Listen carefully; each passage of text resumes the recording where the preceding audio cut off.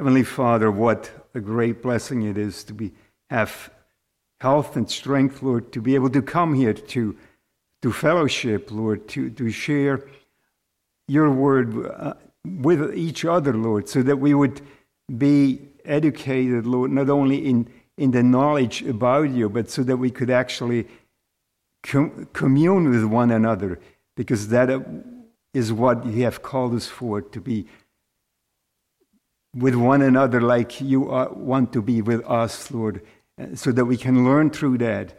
And we pray that you will be present with us today in your spirit from early in the morning until in the evening, Lord, so that we would be able to take this into the coming week. And as we need to deal with life, with things that come upon us in life, so we would incorporate this and make the judgments and make the decisions based on what you reveal to us, Lord. Not only on Sunday, but each and every day. And we want to use this day just to focus on your word and your revelation to us and your invitation that you have given to all men, Lord, to come into your presence. We pray for those who could not assemble with us, Lord. We mentioned some that are at home, Lord, and for many different reasons cannot be here, old age and illness, Lord. We pray that in spite of that, your presence will be felt, Lord. They would feel comfort, Lord, in knowing that you love us, that you want to draw us closer, and we need to seek thee, Lord, as much as we can. And we want to do that today through your word, Lord. And so we pray for a blessing on this entire day. Pray that in Jesus' precious name. Amen.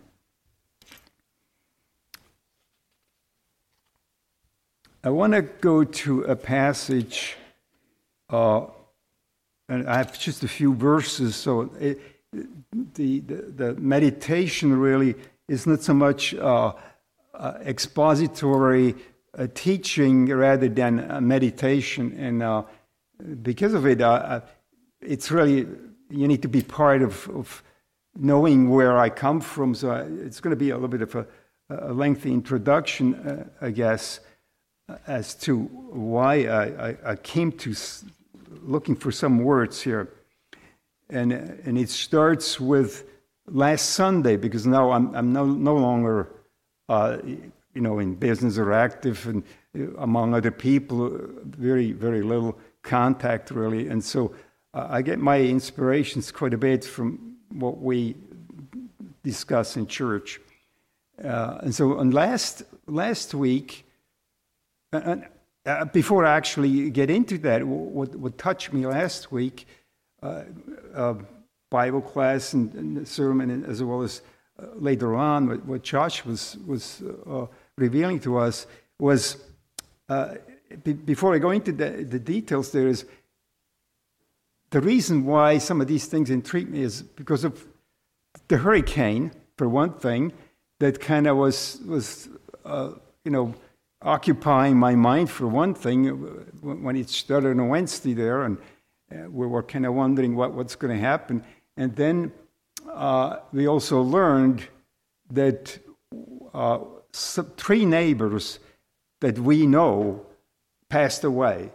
One because of the hurricane, and he's a believer. I know him. My wife knows his wife quite well. We have shared a lot of time together speaking about God's word over the last few years. And what happened, he had to, they sold their house. They put their house up for sale, so it was empty. They couldn't put the shutters on. They went up north, where they eventually going to go. And when they heard about the hurricane, the house was sold, but it was not, the closing was not yet, so they had to come down and put the shutters up. Dennis is my age, exactly my age. And they came down, they flew down, put the shutters up, and he helped other neighbors to put the shutters up, and then he went and told his wife, I don't feel so good, I'm going to lay down. And 10, 20 minutes later, when she went to look for him, he was dead. He was gone. And his funeral, his memorial service was last night at 7 o'clock. And there's one person we were not close in that way, but we knew them very well. And so the neighbor across from our dining area where we just sit every day for breakfast, lunch, and dinner, we look right over to their house, just across the water. And he passed away, not because of the hurricane, it just happened to be at the same time.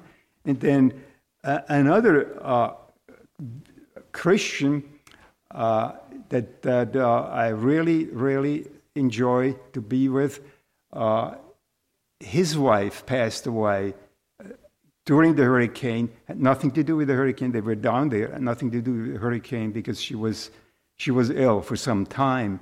And so the three people that were dying the week before, that kind of was in my mind. And other things were in my mind, like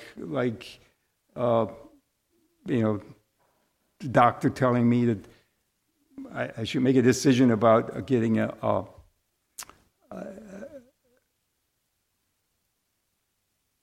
pacemaker or something like that, and I kind of was hesitant because I tried to assess what I should do here, because I kind of felt much better than a few months ago. So, and she told me, well, your life is or your death is imminent, so you better do something about it. And no, she's very young, and she may not realize that I'm around the age where death is imminent. Period. Whether you have a hardware or not, but still I have to make a decision, right? And so that I kind of trying to figure out how to do that. And so where do you go? Well, you go to Scripture, but you can't just read it there, right? I mean, it doesn't tell you. It doesn't give you instructions in detail about your life. And so I had those questions. Now, coming back to that, those are some of the reasons why I was thinking about what we talked about, and we talked about this morning as well. Again, is the story, the account in Mark chapter 10 we talked about in Bible class last Sunday. And it starts with verse 17, and he's talking about. We don't want to read the whole thing. But he's talking about, for those who were not there, a rich young ruler, whatever that means. He was rich, but he was also a ruler, and I kind of focus on that. And you may not agree with exactly my perception of this account, and that doesn't really matter, because this is a meditation, and you can meditate on your own what the Spirit speaks to you through that. But as I was reading this, one thing struck me there that really resonated with some of the things I had to deal with. And he says, and when he was gone forth in the way, there came one running, and then kneeling to him. Now he was we don't know exactly if he was in a Sanhedrin. He probably was too young to be part of the Sanhedrin, but he was a ruler, maybe a ruler of a synagogue. We don't know. Doesn't say, but he was not just the average person in a society. He came and kneeled. When a Jew would kneel to somebody, that meant a big deal, because they were not supposed to worship anyone other than God. When to kneel before that meant he really recognized Jesus as somebody very important. And he says, "Good master, what shall I do that I may inherit eternal life?" And the two words is really where I want to go eventually. what shall I do to inherit eternal life? Well, I'm going to inherit eternal life very shortly. And actually, that's true for all of us. It really doesn't take that long. You go through 75 years in no time at all. So it's very shortly for all of us. And so I was thinking about that. How do I fare? Because what shall I do? The good man says, what shall I do? He wanted to do something, right? And so we had the sermon last Sunday about Vic Schlatter. Well, we look what Vic Schlatter did. It's absolutely amazing. He was an engineer, amazing career, and he stops it, and he goes to a Stone Age people with nothing there. He didn't even know if he was going to survive. And yeah, we heard the story last Sunday, and then you compare yourself to somebody like him. And what did I do to inherit? And we talked about this morning as well. Again, the doing, what we're doing in order to have, the works. Maybe we will call it going in a vineyard and work in a vineyard. And so that was part of my meditations during the week, Monday and Tuesday and so on, as I was thinking about that. And then Brother Josh was talking about in the afternoon, kind of fitting into one verse in this account of Mark, one aspect of what we do, really, somewhat of a reflection that we all had to reflect on, which I find very good when we do that in the afternoon, kind of share with one another the things, how the Word of God should impact our lives. And we're thinking about, and it's not King James, but it could be out of the Bible, love the sinner, hate the sin. And I thought, is that what we do? And it's really part of our daily walk with Jesus. Is how do I love the sinner, or can we say another word, the enemy? Because that's in the Bible. Jesus calls us to love our enemies, or the sinner. Sometimes, as Brother Josh explained in his life, it gets kind of difficult to do that. And how do I fare in this? And or did I miss it and I come to the end of my journey and I missed all of it? We could go, and we don't have time, we could go into Philippians 3:10, where the apostle goes to the whole list of all his accomplishments, probably many more than any Christian could list. And he comes to the end and he says, all of that is really not going to count in a final analysis. In a final analysis, what really counts is, do I know him? Do I know Jesus Christ in a real personal way, right down to suffering with him? It almost sounds like he wanted to be crucified, which then Peter asked for, to be crucified, I guess, or upside down. But that's to the extent he wanted to know him.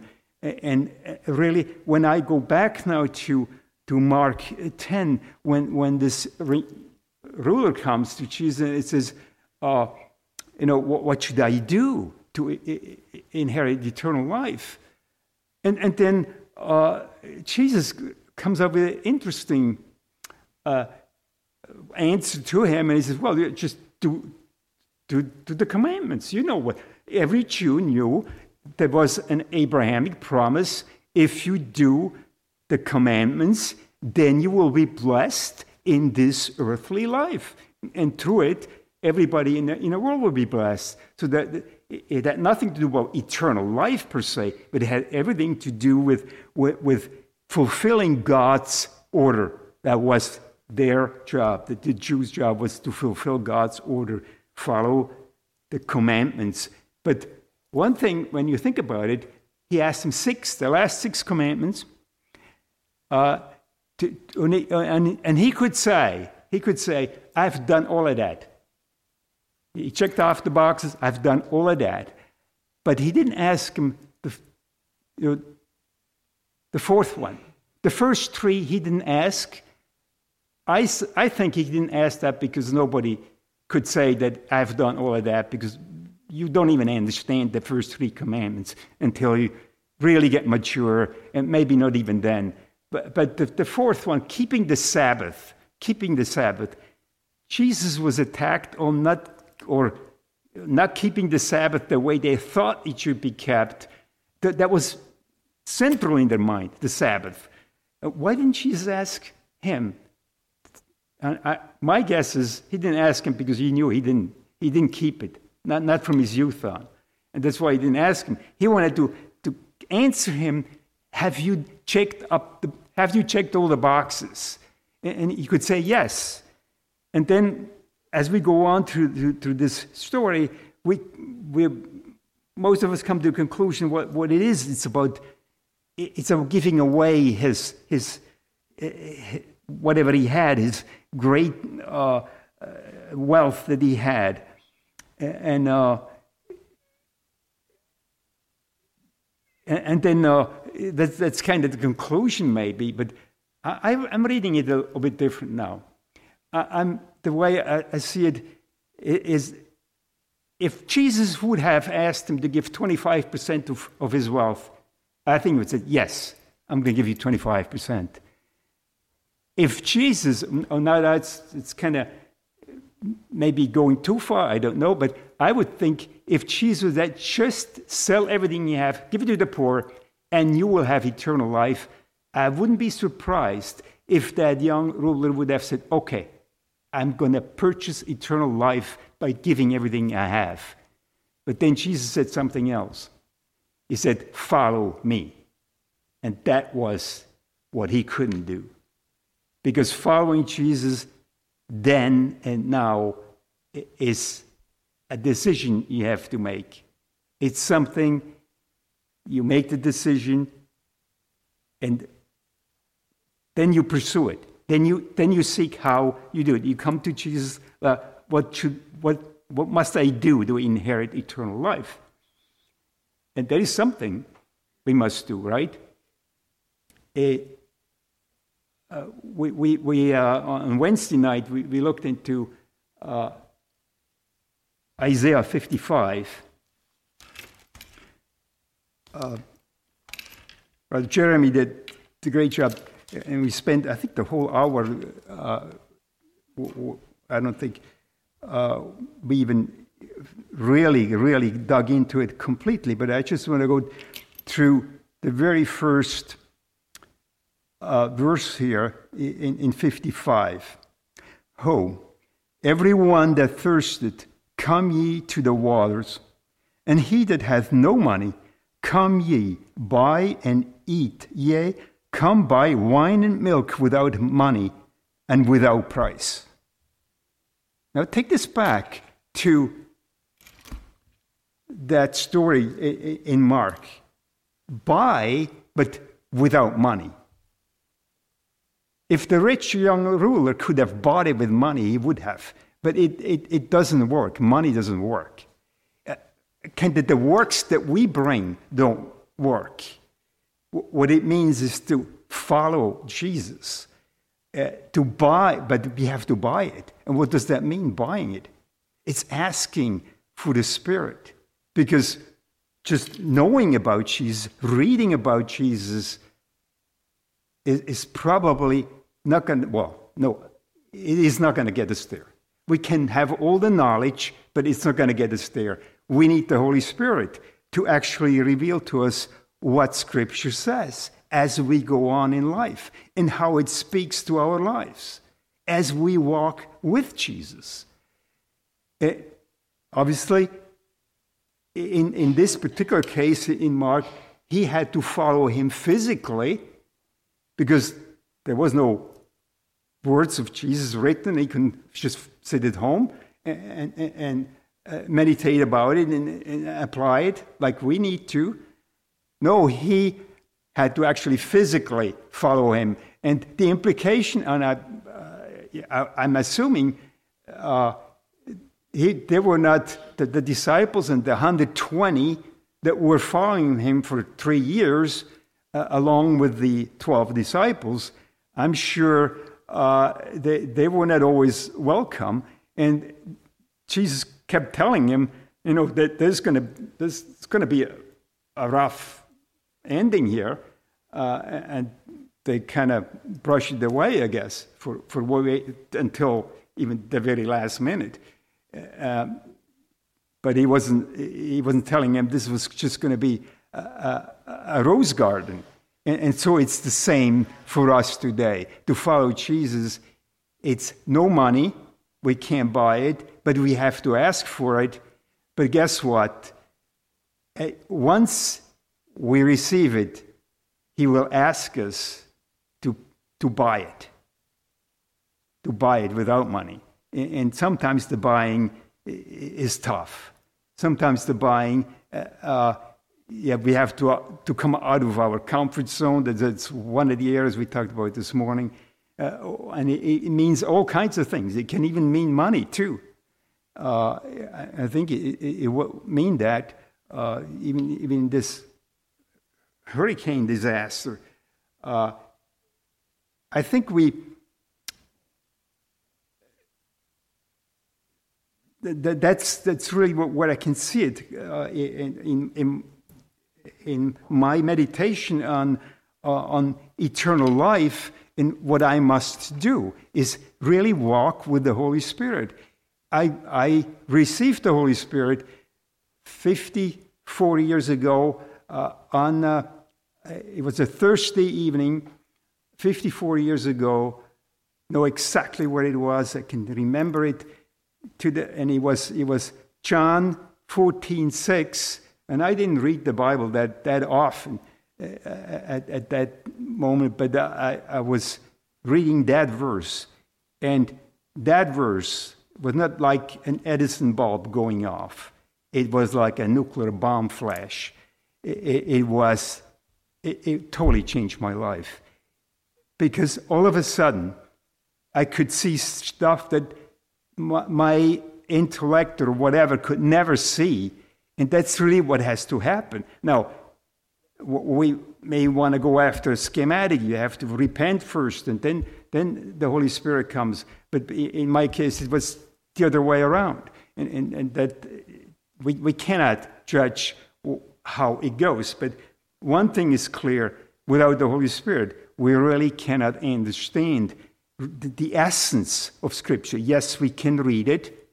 We can read the Scripture, and then I listen to Christian radio, and some well-meaning, well-educated people speak there, but I would venture to say some don't read the Bible in a spiritual way.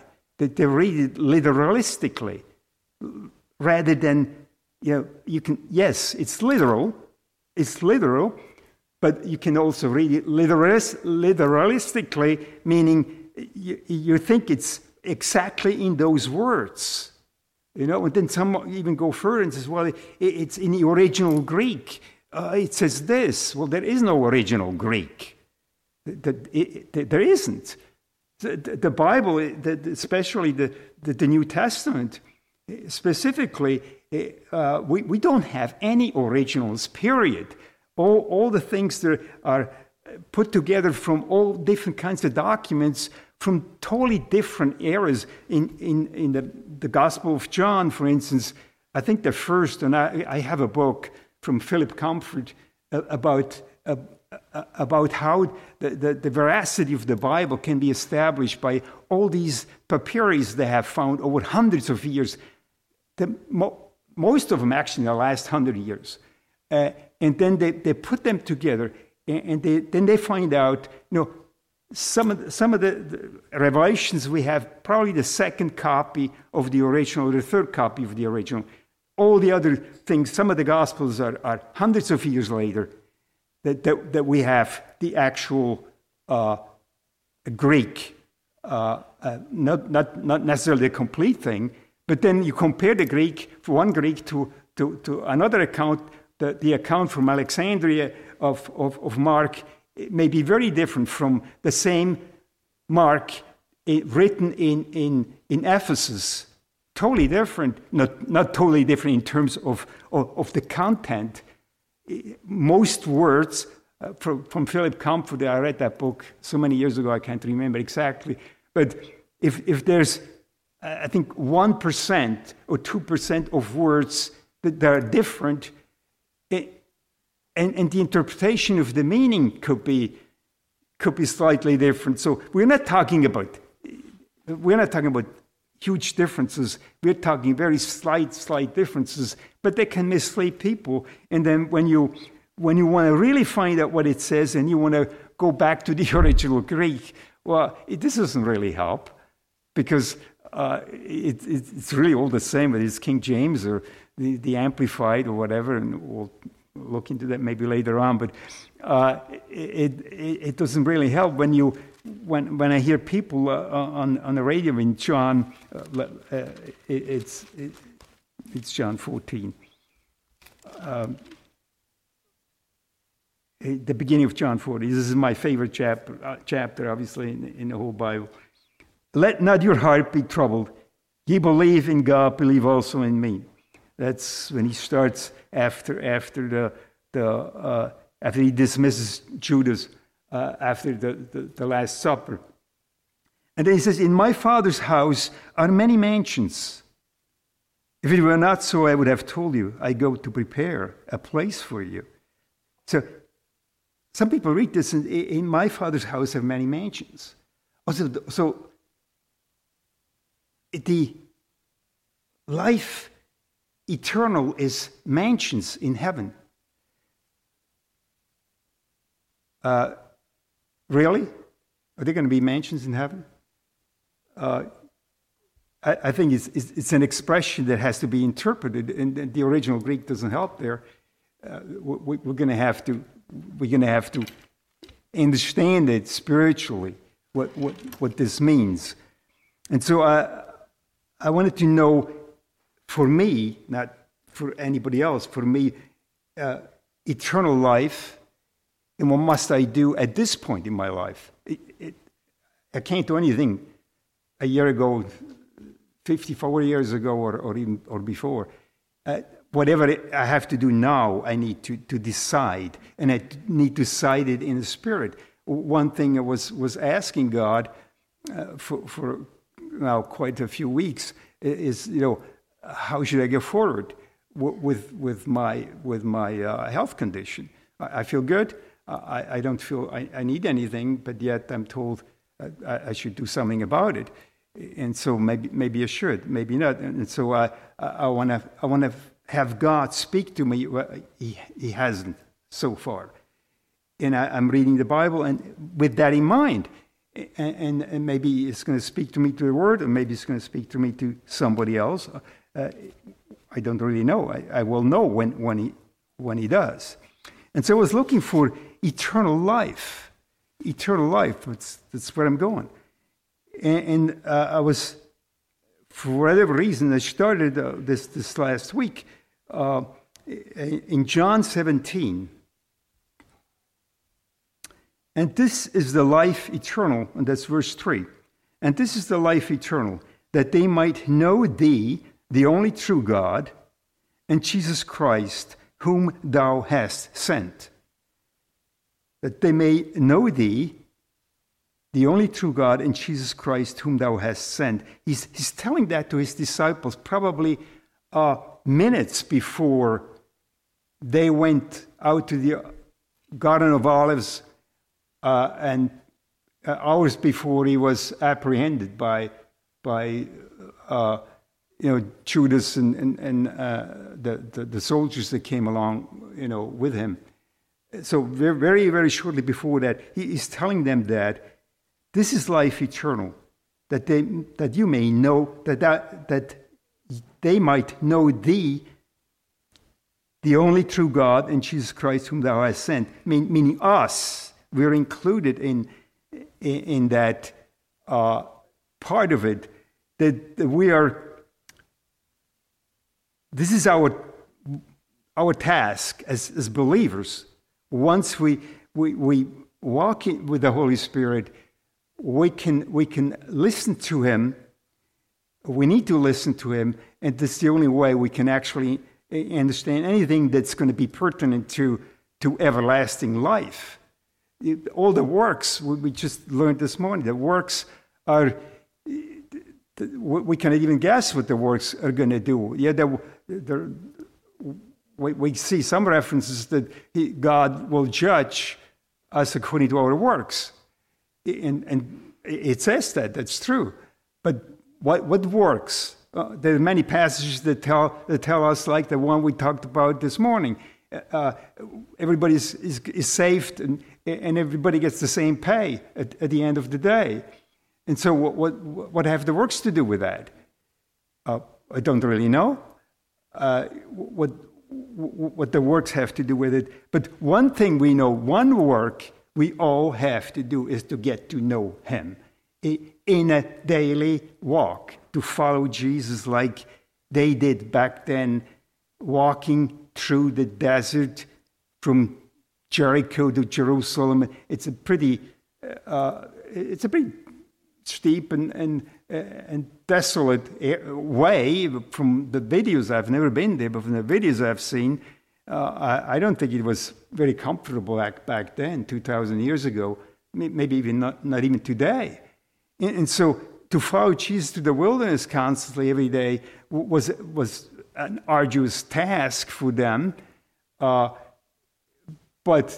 as I mentioned before, I think in the back of their mind, they knew this was not just going to be all of a sudden all just nice and glory. There could be potential dangers there involved in following Him, and it's maybe the calculation of many to see, well, do I follow Jesus? What do I have to give? What's the cost benefit thing that we need to do that in life? That's just normal.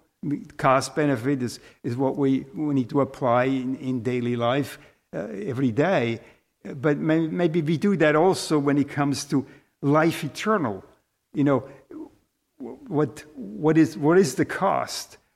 And we can't really address it in terms of the way we usually look at that. It's a totally different equation how we address that.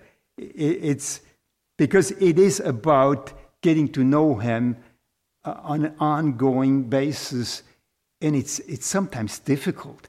Sometimes the Spirit does not answer, and it can be challenging, to say the least.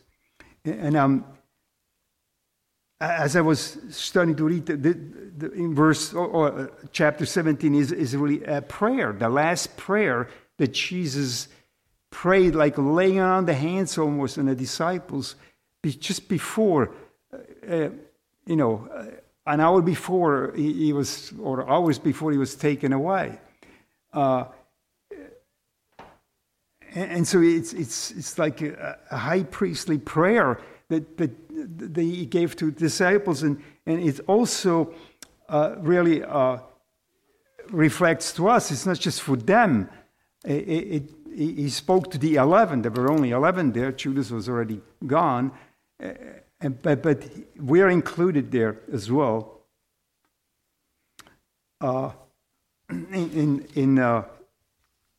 In that high priestly prayer. And then I was figuring, okay, I'm going to read some of the previous chapters because not that I haven't read it probably at least 100 times in the last 54 years, I'm sure. But I figured maybe it explains this particular verse, that the life eternal, that they might, meaning me, might know the only true God and Jesus Christ. How do I how do I really do that in my life? I know the Apostle Paul did it in a way that I can't do. So what is my job there? And I was going through chapter 15 and 16, and in 16, I was reading verse up to verse 13, and I got kind of surprised all of a sudden. It says that, howbeit, when he, the Spirit of truth, is come, he will guide you into all truth. For he shall not speak of himself, but whatsoever he shall hear, that shall he speak. And he will show you things to come. He shall glorify me, for he shall receive of mine, and shall show it unto you. All things that the Father hath are mine. Therefore said I, that I shall take of mine, and shall show it unto you. And I read this many, many times. And I don't know if I might just have gone over it, but I had to stop and say, well, maybe I don't quite get it. And so what I usually do, I go to other translations. Just a different wording sometimes helps me to focus better. And so I went to, I think, the Amplified, and I found something in the Amplified in verse 13 that I kind of thought, usually they have it in brackets, and that's an interpretation. And usually the Amplified is pretty good.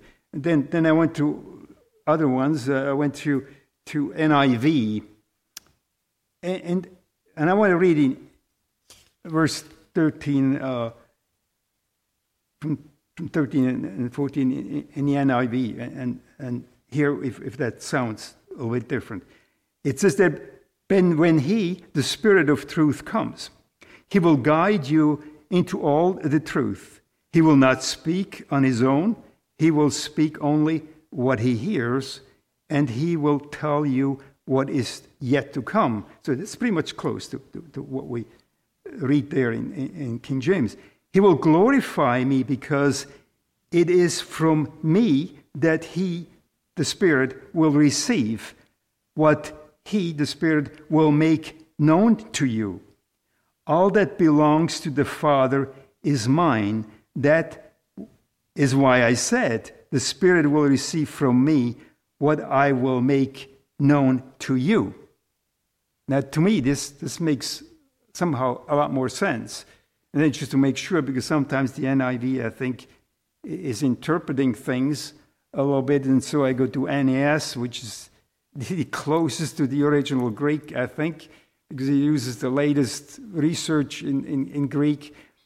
And the NAS is actually exactly like King James, except for the capitalized mine, which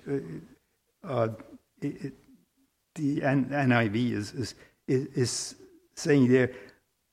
And it is why I said the Spirit will receive from me what he will make known to you. What that tells me is, I can read the Scripture all I want unless the Spirit tells me, because it's Jesus who knows my heart.